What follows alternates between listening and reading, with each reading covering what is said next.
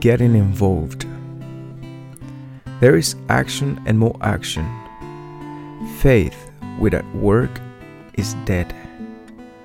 To be helpful is our only aim. Alcoholics Anonymous, page 88 and 89. I understand that service is a vital part of recovery, but I often wonder, what can I do? Simply start with what I have today.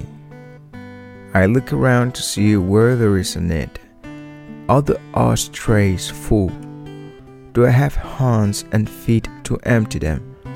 Suddenly I am involved.